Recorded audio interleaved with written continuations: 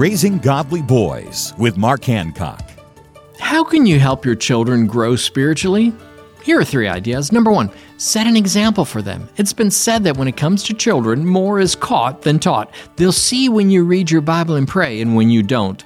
And they'll notice how often you attend church and how important spiritual things are to you. Number 2, read with them. This helps kids grow spiritually in a fun and engaging way.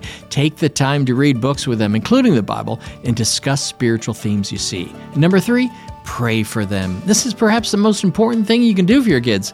It's easy to overlook the power of prayer when thinking about how to help your child grow spiritually. Make it a priority.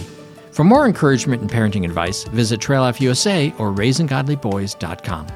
You can raise godly boys. Visit RaisingGodlyBoys.com. RaisingGodlyBoys.com. RaisingGodlyBoys.com.